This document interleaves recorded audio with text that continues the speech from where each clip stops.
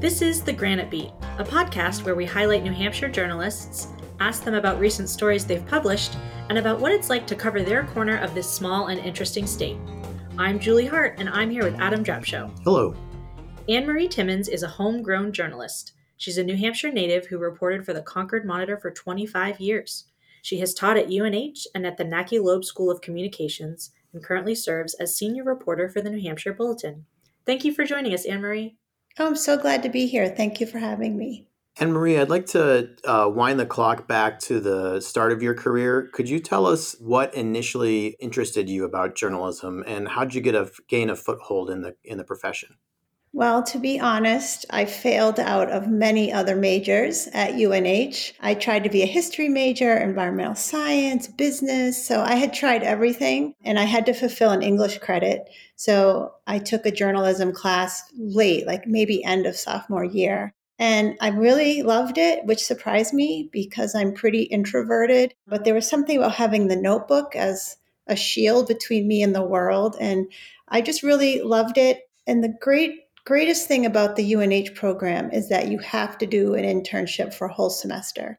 And that just gives you clips that you wouldn't otherwise get. And I did my internship at Foster's Daily Democrat. And from day one, I was expected to produce content as though I was a reporter, just like everybody else. So it was really great experience. I left that with many clips, but also with now a connection to the Seacoast journalism world.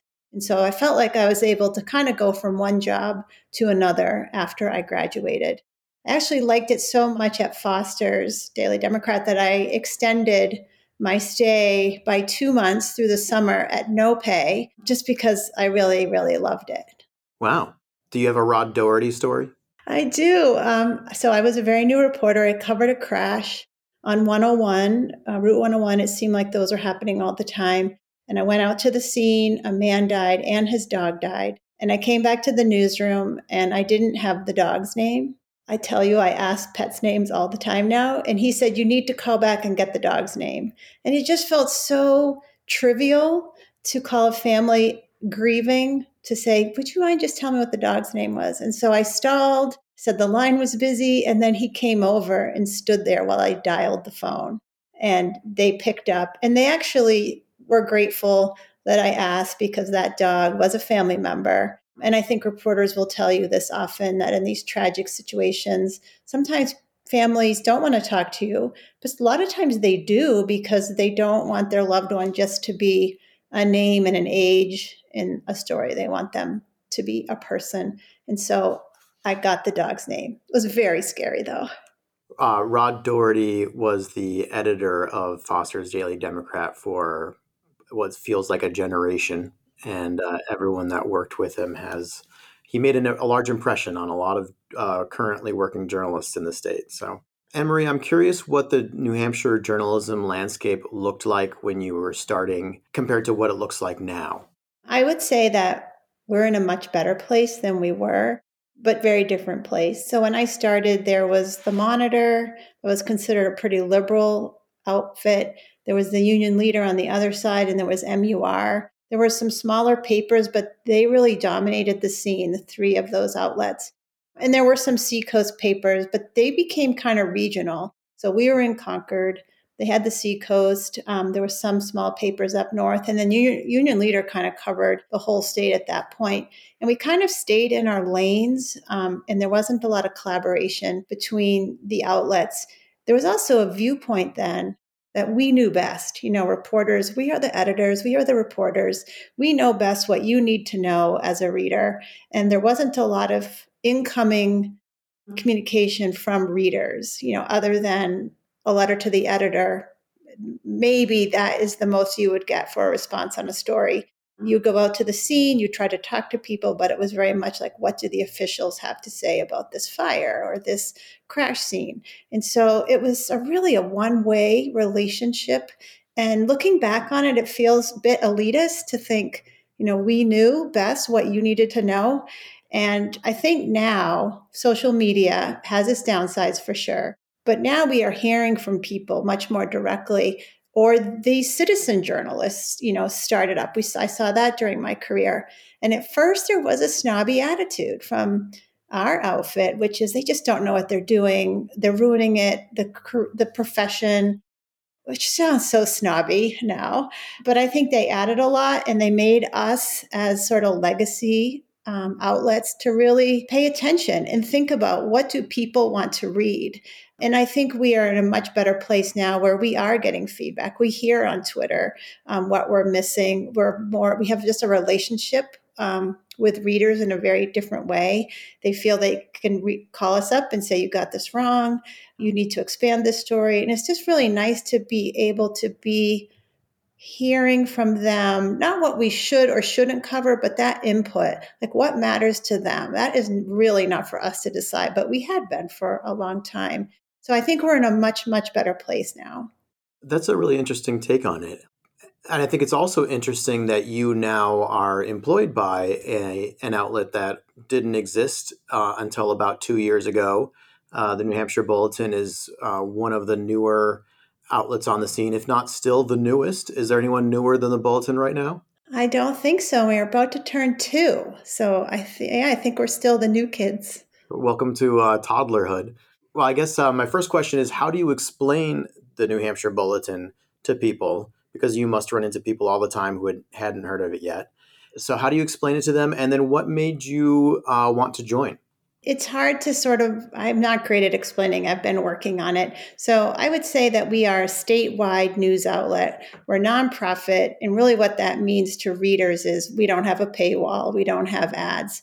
We're all grant and donor funded. So all of our content is free to read. It's also free for anyone to republish. So that's the nonprofit part of what we do.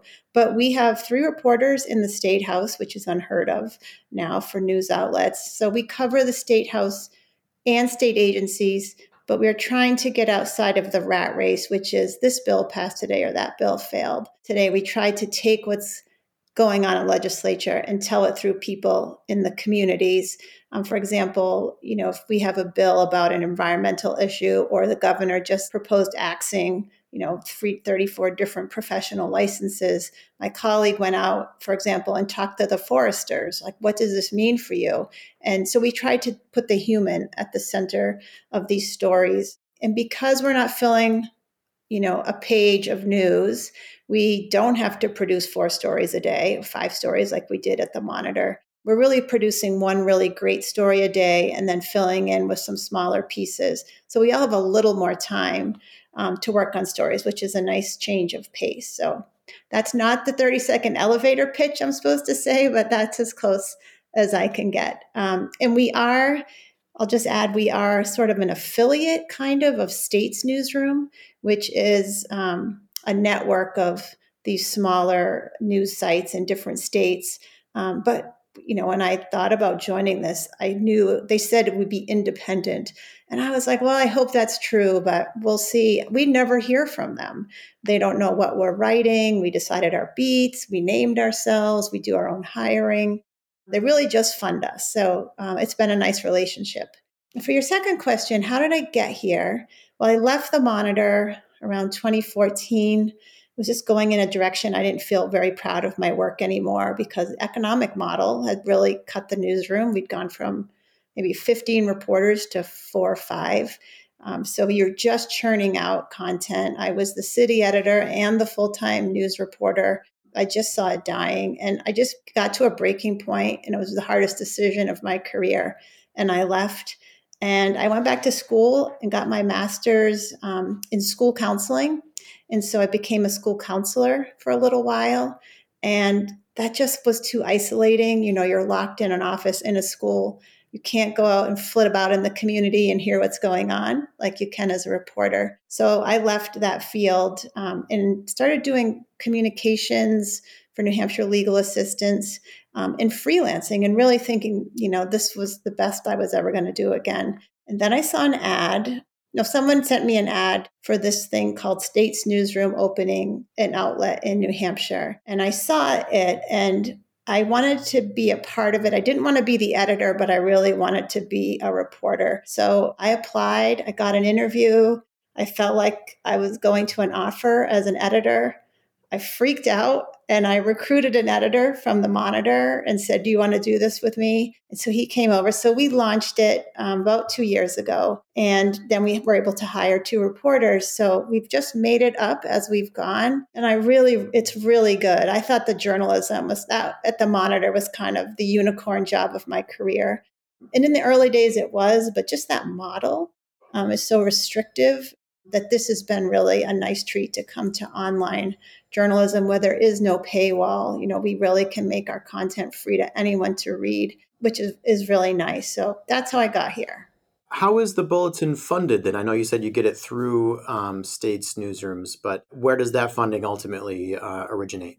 So it's everything from the $100 my mother writes to State Newsroom a year to big organizations like charitable organizations nationally that will give lots of money. So it's very big donors to smaller donors. They're listed on our website. I don't know. I couldn't tell you who they are except for my mother. And they are doing all the funding and they really evaluate us kind of based on how widespread our content is republished. Because the mission for them was, yes, the New York Times and all the big papers, they're covering the White House. That's really well covered. But honestly, your state legislature is probably going to affect your day-to-day life as much more than the White House, and State House reporters are becoming extinct. So they really wanted to put reporters in state houses to cover state legislatures with an accountability mindset. And then we could provide that content to local papers who can't afford to do that anymore. So everything seems to be going well financially. We don't have any sense of, how they're doing that way. But we do know that they are expanding. We might be at 35 states now, approximately. And we were in the 20s. We were like among the 22nd outlets to launch. So it's really been growing. But it really comes from those large organizations that fund journalism. It amazes me that they can fund so many outlets. I think it's encouraging that people believe journalism still matters. But that's where our money comes from. What role do you see outlets such as the Bulletin playing as we continue to see this local journalism scene evolve? I had said a few minutes ago that I think we're in a really great space in this state. And that's, largely it started with Melanie Plenda and the collaborative. I mean, that was a really brilliant move in the state. It brought together all these newspapers to share content, to be partners in informing the public in the way the Associated Press used to, in a way, but they have been decimated and that wasn't there anymore. And no one newspaper can do it anymore. You just don't have the resources. And so now we have all of this statewide content. No matter where you live, you are now going to know about, what's going on in Pittsburgh or on the Seacoast. And that sharing, just that model for sharing content, I think is so important because it allows all outlets to stay afloat, I think. And then I see us supporting that mission as well. And I think we've gone from the idea that we're all competing for readers and competing just among our outlets to being more of a partnership. Sometimes we'll get a call from the Valley News and they'll say, are you covering this today? If you are, we're going to use our reporter to do something else. And that's exactly the idea, to increase journalism rather than try to go to war and get the last remaining readers. So I think I can't say enough about Melanie pulling that off early on. And I think that's opened the door for this mindset that we are all kind of a team in this together.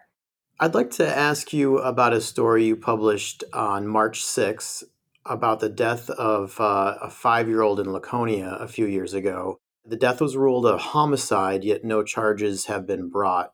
Could you tell us how you came to learn about the story involving Dennis Vaughn? And how did you go about gathering information for your report? That's one of those stories I was able to tell because I am at a place at the Bulletin that took over a week to pull that together to do the interviews because it was so comprehensive. And so it's just so much significance there. So I had gotten a call saying there's something going on in Laconia. People are hanging signs for this child who had been murdered. We've heard about recent murders of children, but this name was new to me. So I started asking around and I couldn't believe that this case had not gotten the attention of the other cases. So I took that tip to look, what's going on in Laconia. I talked to the people doing the fundraising. I talked to the people doing kind of the public awareness campaign with signs. And then the key really was finding the lawyer who's representing the mom of Dennis against DCIF. And that was important because this case is both the murder of a child, but also a failure of a system that we've seen again and again. So the lawsuit really laid out, 25 incidences of DCIF calls to this grandmother's home. She was had guardianship of the children, Dennis and his siblings. And so that lawsuit, when you do have a lawsuit, you have quite a bit of protection as a journalist to write something. If you just write, someone said DCIF failed these kids, you can't do that. You could be sued. A lawsuit gives you that legal grounding. So that was really helpful. But I also didn't want it to be just another DCIF story. I wanted to write about this other piece, like why was this child forgotten? And so I was able to just, I called the police department. It took a couple calls to get them on the phone because the Attorney General's office will not talk about this case and they're leading the investigation. So I was able to get the chief on the phone, chief of Laconia. And to my surprise and delight, he said, we're frustrated too. Like, we can't get the AG's office to move on this. And then the mayor of Laconia said the same thing. So I think that just gave the story a little more power. It wasn't me and the mom saying what's going on here. It was the community and the people raising the money, people doing these signs. They did not know this child, but they felt this is a child who's been forgotten. So it was doing a lot of interviews. I talked to the Manchester police chief because I think anyone will remember him standing up there and really leading the publicity campaign for finding Harmony Montgomery and then finding her killer. And he has been a real model of, I'm going to do this if no one else is going to do it. And so that contrast, I think, between Manchester and Laconia was striking to me. So it was a lot of pieces. It was police dispatch calls, lawsuit interviews. It was one of the hardest stories I've had to do because I just, to the end, could not believe that the AG's office has not moved on this and has not said anything. And I was sure that I was missing something or getting something wrong. But the truth is they're just not talking about it and they won't say why. You did a really good job of presenting this one incident in sort of an ecosystem of municipal and state agencies, also relating it to other incidents that had parallels in recent history. What did you want the readers to take away from that?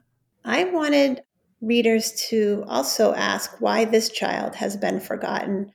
What is it? Is really justice so subjective that if this one city doesn't stomp its feet and make the AG's office do something, that victim goes unnoticed? Is it really just that?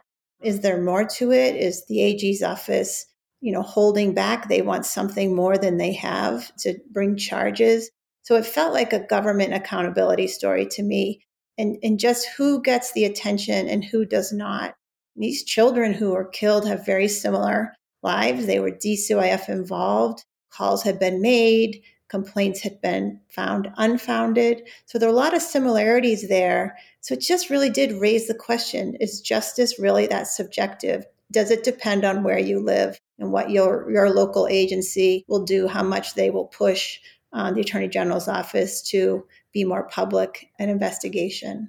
I wanted to ask one specific thing about an interview that you did with the grandmother of Dennis Fawn. Dennis was in his grandmother's care when he sustained the injuries that ended his life. You were able to interview her over Facebook Messenger, which I thought was an interesting avenue to get an interview. Could you tell me why that was the means for an interview? And did you have any hesitation for using that interview in the story? Yes, that's a good question. It was a significant part of my evaluation. So the grandmother's name is Sherry Connor, fairly common name. You try to put that into Facebook, you'll get a lot of Sherry Connors. I did message a bunch of them and say, I'm looking for this Sherry Connor from Laconia. I didn't get the right one. And so I found out that Sherry Connor uses a different name and sells things on Facebook Marketplace. And so I found one of her paintings, a painting of an elephant that she was selling. She's up in Maine. I don't have her address, so I could not knock on her door. I could not call her. So I sent this message in response to the ad for the painting. And I said, will you talk to me about this case? This is what I'm writing about. This is my phone number. This is my email. However, I can talk with you. I'd like to do it as soon as possible. And then she blocked me because I went in to check to see, did she respond? And suddenly I couldn't find her, but a colleague could find that elephant painting listing. So she clearly had blocked me. And I thought, well, at least I've tried. I know I found the right person. I don't have to keep bothering Sherry Connors of the world. And then the next day I opened up Facebook Marketplace just to see if she had responded. I had probably 10 messages from her. I was really surprised by that. And so we started a conversation. I told her what I was writing about. I got over 90 messages from her by the end of 3 days. And a couple of concerns. One is she was using a fake name. So I wanted to be sure I was talking to Sherry Connor of Laconia, the subject of DCYF complaints. And so I would just put questions in there. Are you Sherry Connor using this name? And she confirmed. And I knew from the details of what she was saying, she was the right person. She would not get on the phone with me, but she agreed to answer all my questions by Facebook Messenger. That was the only way she would do it. And so we just had a 3-day conversation, me trying to understand what she was doing at that time, what her understanding is. She confirmed for me that she suspected she was a suspect. She confirmed that she stopped talking to the authorities. She had really shocking statements to say about the care of the kids. There was lots of LOLs in there. And I asked her what she meant by that, and she wouldn't answer. So I did leave those out. But I'm kind of glad that we talked that way because I think this could be a legally complicated interview. She could sue me. Has she said this much to the Attorney General's office? Are they going to come for this information? And I have it all in her words. So it wasn't ideal in many ways. I would have preferred to talk to her face to face, but I do have a really solid record of what she said to me. So in that way, going forward, I'm really glad that I have that protection, that it's her words quoted directly from her. So I've not interviewed anyone through Facebook Marketplace, but it worked out in this case. This story is playing out in a media context very different than it might have 20 or 30 years ago. True crime as a genre is very popular, especially in podcasting. There's a related cottage industry of amateur investigators who leverage social media to bring attention to unsolved cases. It's become clear that there's an interaction between journalism, true crime entertainment products, amateur sleuths, official investigators. How did you think about the effect your work might have on the outcome of this investigation? Or do you even not think that's something journalists should be considering? I think it's natural to wonder that. I didn't think of this as a true crime. I'm not going to name anyone, but I'm not sure the suspects pool is very big here. That's all I'll say about that. The AG's office did talk about this as a domestic situation. So I wasn't thinking about a whodunit. In this case, I really wanted to look at what does justice mean and how do you get it and why didn't this child get it, and really sort of interrogate that process of step by step what happened. Why haven't you asked for any information since 2020? Why did you only put out 3 press releases? Why did you never circulate this around social media to get feedback? If you can't charge it, why? If you haven't charged it, why? So I really thought about it in terms of holding government accountable. Why are you doing this? I don't expect it will become the next Serial.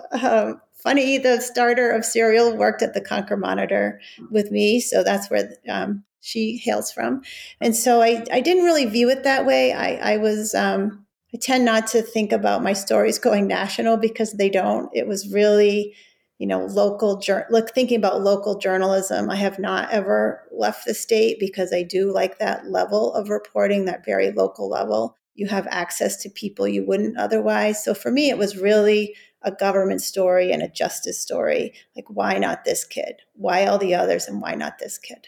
What sort of feedback have you had since this story was published? A few things. My journalism friends recognized that it was an amazing opportunity to spend some time in a story because we don't often get that. So they were glad to see the Bulletin supported that. I've heard, secondhand through the mom that she was glad that someone did ask government questions that she's not been able to get answers to. And then just some readers have, said it's important to ask why and why haven't they heard about this person before. So far, one reader said, if you can't read the whole story, because it is long, read this, at least this part. So long form journalism sometimes doesn't get a huge audience, but people are getting the point, even from reading a little bit or listening to the audio of the dispatch calls that, this was a real person that a lot of people were saying, hey, these kids are in danger. What's going on? And so I think it was really important for me to have those primary documents in there, to have his death certificate linked, to have the police dispatch calls linked, to have the lawsuit linked so that it wasn't me saying, this is how I interpret this. It was me giving you the primary documents and you decide. So those were really my focuses on that story, is like at the very local level, here's what you need to know. Because that's why we cover state houses. People at the local level can have huge influence on their government. And so that sort of was my mindset as I worked on this story. What advice would you give someone who's interested in starting a career in journalism right now?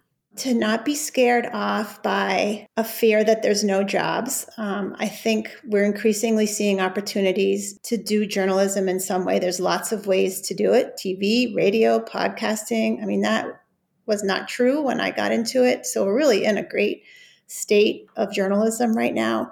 Try to do an internship if you can. We have 2 interns coming on here. One is a journalism student. One has never taken a journalism class, not sure they want to go into journalism, but want to see what it's like. And so she's going to spend 6 weeks with us, shadowing us, writing some stories on her own. So really try to get in a newsroom. Call up a reporter and say, can I talk to you? How did you get into this? There aren't any opportunities for freelance. Can I come and shadow you? I think the journalists in this state are very generous with their time and they're really collegial. So I think wherever you are, try to find a journalist that you think is doing the kind of work that you might be interested in. And just call them up and say, can I talk with you? Can I have coffee with you? Can I come into the newsroom and just spend a day with you? Are you working on anything right now that you'd like to preview? Oh, I'm trying to look at, the governor just put $1.4 million in the budget to do more border patrol at the northern border.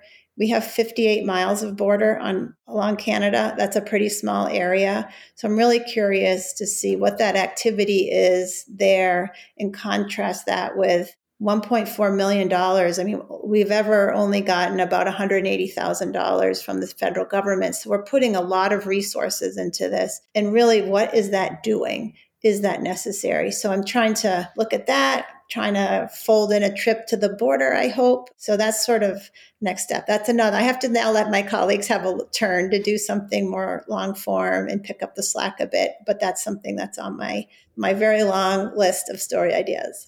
That's very interesting. I'll look forward to seeing that story when it comes out. Thank you. Don't look too soon, but hopefully. Okay. Well, maybe you can postpone that border trip until springtime. Yes. Well, thank you so much for joining us, Annmarie. It was really a pleasure to speak with you. Oh, it was so nice to talk to people who are passionate about journalism. I'm glad you're doing this, and thank you.